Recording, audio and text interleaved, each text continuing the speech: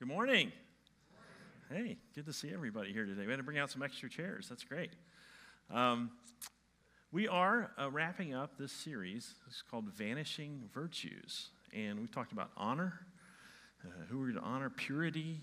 Pastor Jeremy's had some great messages on patience, a tough one for me, integrity, a good one. And today I just want to wrap up this series with vanishing virtues, right? What I think is a virtue that is basically non-existent now. I think it's completely disappeared in our society. And I want to start off by giving you an example of, this is probably a decade old, so it hadn't gotten any better. But there was a Boston consultant who was working with recent college graduates, before they enter the workforce. And he was telling them that, people are, have preconceived ideas about you when you come to work for the first day. And he says, actually, there's one word that is most commonly used to describe you, this generation, emerging generation, and the word starts with the letter E.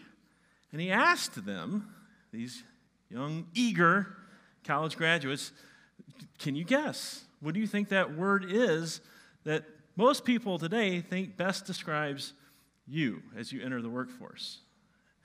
And they said, energetic, excellent, exceptional. And he said, actually, the one word that most people use to describe you as you enter the workforce is entitled. As a matter of fact, the millennial generation is called the entitled generation. And it's true with Generation Z as they've come along. And now, before those of you who are my age and older say, those young kids, rah. How did they get that way? Who taught them that?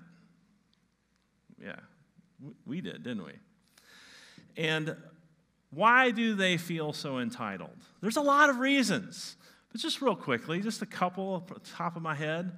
One reason is that people my age and older worked too hard, and many ended up divorced. But they still, of course, loved their children. And so they made up for the lost time with their kids by just saying yes to everything and never saying no. Let me give you this. Let me give you that. I'm going to work harder so I can give you more. And so you have this whole generation that grew up thinking, hey, if I want it, I'm going to get it. And another reason, I think, is this whole overprotection idea. First one's kind of a joke, okay, but, when I was a kid, me and all my friends used to ride around in the back of a pickup truck. Did anybody else do that? Am I the only one? No. Now you got to be buckled in 43 different ways with straps wrapped everywhere but around your neck. You can't even ride a bicycle without wearing a helmet. What? You know how many times I fell off my bike, flew over the handlebars? I never hit my head on, whatever. Okay, keep your kids safe. That's not what I'm preaching on today. But let's take another step, though, protecting them emotionally. See, when I was a kid, you actually had to win something to get a ribbon. It's true. There was no, oh, Mark, you came in last place. We're so proud of you. You're so slow. Here's your ribbon. Nobody said that to me. If I didn't make the team, I didn't make the team. We want to protect. And so, again, we've got a whole generation now, and the next generation after them, this feeling of entitlement.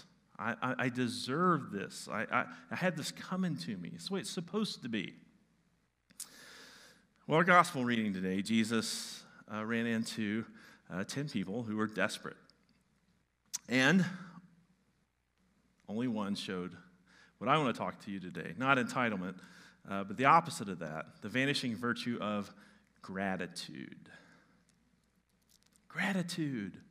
Where is that today? Well, Jesus, this is true. This actually happened. Jesus is walking to Jerusalem. He goes to a village, and there's 10 men who have leprosy in this village. And they see Jesus coming, and they cry out to him, "Jesus, Master, have pity on us." Now, you really need to get the context here, because leprosy is a horrible disease. It was more painful than you can imagine. If you've ever seen a picture, I'm not going to show you a picture. You don't have to close your eyes. But people had these oozing sores all over their body. But leprosy also affected the nerve endings. And so it was incredibly painful. Incredibly painful. But because of the deadened nerve system breaking down, the oozing sores, people would actually fall asleep and in the middle of the night wake up and a rat had chewed off their pinky or something. This is very, very common. Very common. But forget the physical misery and pain. Emotionally, now we all know now, thanks to this pandemic, how bad isolation is for human beings. It's horrible, horrible for our mental health. Well, according to Leviticus 13, if you were a leper and you were walking down the street and someone was coming the other way, you had to cry out, "Unclean! Unclean!" So the other person would know to turn around or go to the other side of the street to stay far, far away from you. So it had been years since any of these men had had a hug. It's impossible to have any kind of relationship or contact or intimacy. Horrible disease. And they've been praying to God this outlandish prayer to be healed. Wouldn't you? We would all be praying that. And so here comes Jesus, and it's rumored that this Jesus has been known to heal people. And so they cry out, "Oh, if he could only hear me. If he would only heal me, I could have my life back." And when Jesus saw them, he said, "Go show yourself to the priest." That was another thing from Leviticus. When a leper was healed or recovered, they would go to the priest to verify that they were no longer a danger to society. Go to the priest. And as they went, they were cleansed. A miracle. I mean, this is the miracle of miracles. And then, after having this outlandish prayer answered, one of them, how many of them? One of them, when he saw he was healed, he came back praising God in a loud voice. He threw himself at Jesus' feet and he thanked him. One. And then Jesus said, "Were not all 10 cleansed? Where are the other 9? You could just see this befuddlement in Jesus' voice. This horrible, your life has been completely changed. Your most greatest prayer, you've been crying out to God for years, and God sent me, and you're healed. What are you doing? Where are you?" One came back. So my question for each and every one of us today is, are we the one? Are you the one? Are you the one to return to God thanks and praise for the blessings that he's given to you? Are you the one that's going to stop at the beginning of your day just for a minute to say, "Thank you, God, for this life and this brand new day that I get to live"? Are you going to be the one to stop and just worship God for a few minutes, the creator and sustainer of the universe? Are you going to be the one to remember every single day how incredibly blessed you are to just give praise and honor and worship and glory to the God who sent his Son to do something for you that you could have never done for yourself, to take away your sinful wretchedness and to give you a new heart, to give you a new life, to give you eternal life with God, with your family and friends forever and ever in heaven. I mean, that's the greatest gift ever. But not even just with God. Even with the people who've impacted your life. Are you the one who's going to take that time to just sit down and write a thank you note to someone who is very meaningful to you, someone who's impacted your life like that? Are you the one to stop and just say thank you to a coach or a teacher or, I don't know, pastor or Sunday school teacher, a neighbor? Are you the one because the odds are against us? 9 out of 10 don't. So I want to talk about an ungrateful mindset first. And maybe you, like me, I say, well, I'm not ungrateful. I'm actually a very grateful person. And I did. I thought that pretty highly of myself as far as being full of gratitude. But I'll say in a couple of weeks, preparing this message and kind of examining my heart through the process, I realized I am way more ungrateful than I ever thought of. I'm filled with ingratitude. Just in the last couple of weeks, we closed on a house and we moved. And I don't know if you've ever been through the mortgage process before, but it's gotten worse since 2006 or 2008, whatever. I mean, it was ridiculous. I was so fed up. I was so disgusted and frustrated. And then we moved. I don't know if you ever moved before. You know how complicated that is? Utilities get turned on. The movers don't show up on time. The pod didn't get delivered. Where's my stuff? Incredible. I can be an incredibly ungrateful person.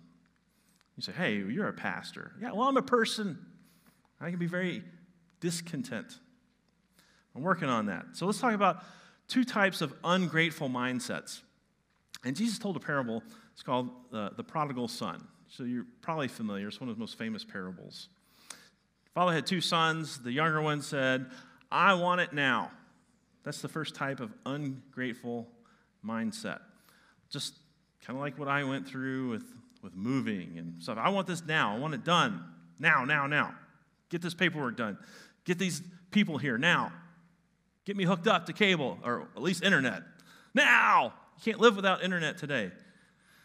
So the son, he said, hey, I want my inheritance now. He takes it all.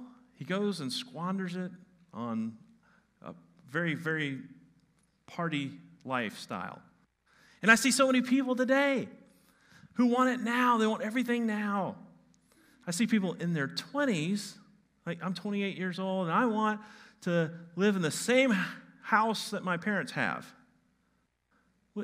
Maybe you didn't see the house or the cockroach apartment your parents started in, right? I want to drive the same car that my parents drive. I want to take the same vacations that my parents take. I want it now. Now, there's something. This is very archaic. So many of you online, maybe you haven't heard this before, but it was my grandparents, their generation and older. They did something that this strange philosophy, really. And you're not going to understand it, so I'm going to try to say it as simply as I can. But if they wanted, say, whatever, new purse, new car, whatever they wanted, if they wanted it, they would save their money. They would do something, it's called, they would wait. Pastor, what does wait mean? What are you talking about? I know it's insane, right? I get it, I know. But they would. They didn't have this entitlement mindset that I have to have it now. It was, no, okay. I want something, I'll save up for it. I'll work for it. I'll wait for it. I'll wait for God's good timing.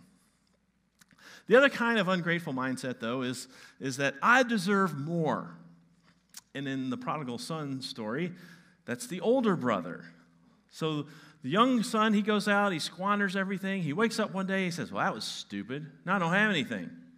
What am I going to do? He goes, I'll go back to my dad and I'll apologize and I'll beg. Please just let me work as one of your hired hands. So he comes back home.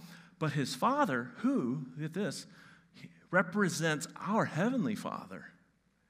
He doesn't just say, yeah, okay, you can come and work in my land. He welcomes him back as his son. He runs out to greet him with open arms. He hugs him, and he throws a party.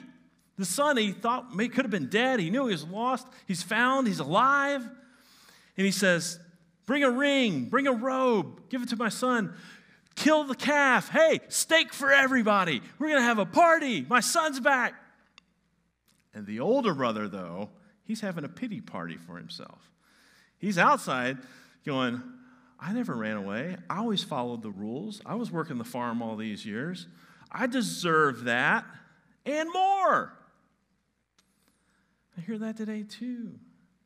Goodness gracious, I talk to so many people. Maybe older generation, you don't hear this as much as I do when I'm working with different generations, but I hear, I deserve a better paying job. If I don't have a better paying job, there's no point in even working. It's like, I deserve a new car. That's my favorite. I hear on the radio all the time. I deserve a new car. I do. Wow, I didn't know that. Will they give it to me? I just go down there, they give it to me? I don't think that's what they mean. But it's so ingrained in our society. I want it now, and I deserve it.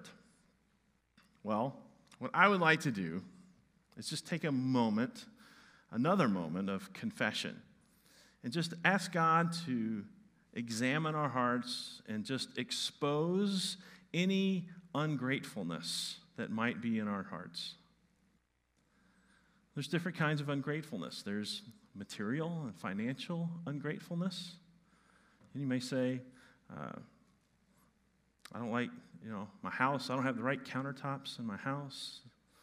It could be your car. I actually have to plug my iPhone into my car to listen to the radio. It doesn't have the Bluetooth. What is this? I can't be happy like this. Or I've done this. Maybe you've done this. I've walked into my closet.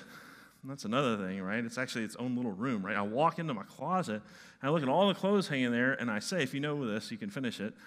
Oh, man, I don't have anything to wear. I don't have anything to wear. Now, what's really funny about that is, who picked out all those clothes? Me! What I'm doing, I'm saying, no, I don't like any of this stuff. It's crazy. I have been to places where people can literally say, I don't have anything to wear. Material, financial, if that's you, if you feel that, just confess it. Own it. Say, God, yeah, this is something I struggle with. Here's another kind of ungratefulness. God, expose any relational ungratefulness I have.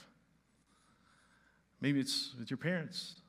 Hey, my parents are always in my business. I'm an adult now, and they're still telling me what to do.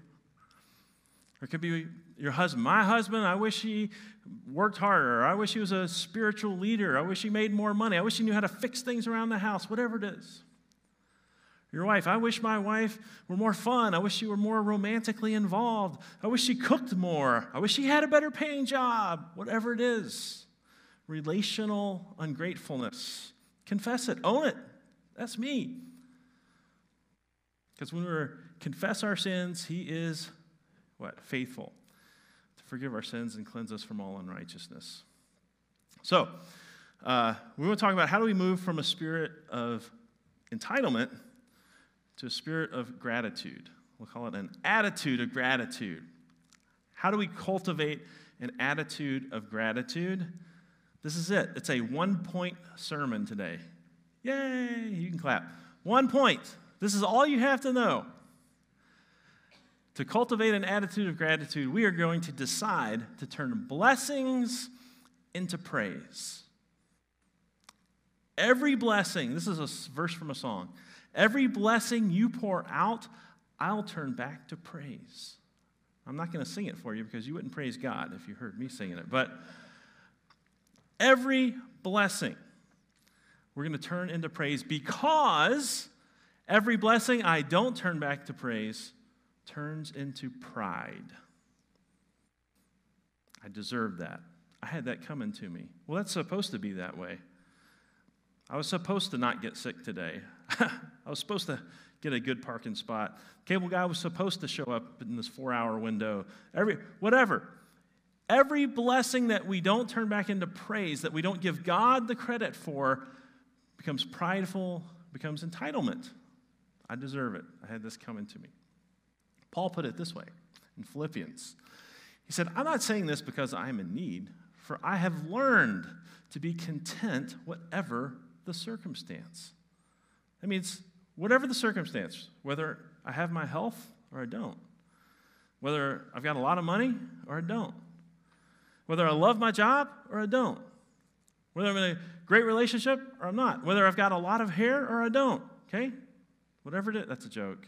Last one. Never mind. People at the first service laughed really good at that one, but just making sure you're right. Whatever circumstance, Paul says, I have learned. Think about it. It's a learned behavior. It's a learned perspective. It's a learned by nature, we are ungrateful. By nature, we are sinners. By the Spirit of God, we can train ourselves, our minds, our hearts, our spirits, and our attitude. And Paul says, the next verse there says, the secret of being content. What is that? I want to know the secret. What's the secret of being content? This next verse is verse 13. I can do all this through him who gives me strength. It's the secret of being content, being patient, being grateful. It's knowing that whatever circumstance I find myself in, I have God. Christ is in me, and in him I can do all things. Whatever God wants me to do, I'm going to be able to do it. He's going to give me everything I need to do everything he calls me to do when he wants me to do it. That's the secret to being content. And it all starts, again, learning this attitude, perspective. It's so important. We think we deserve this and deserve that. You know what? The old Lutheran, Catholic confession of sins, we would pray, I deserve your present and eternal, anybody know what? Punishment. That's what I really deserve, God. I'm materially ungrateful. I'm relationally ungrateful. I'm so ungrateful. I take so many things for granted that what I really deserve is nothing. But praise God, right? We have so many blessings.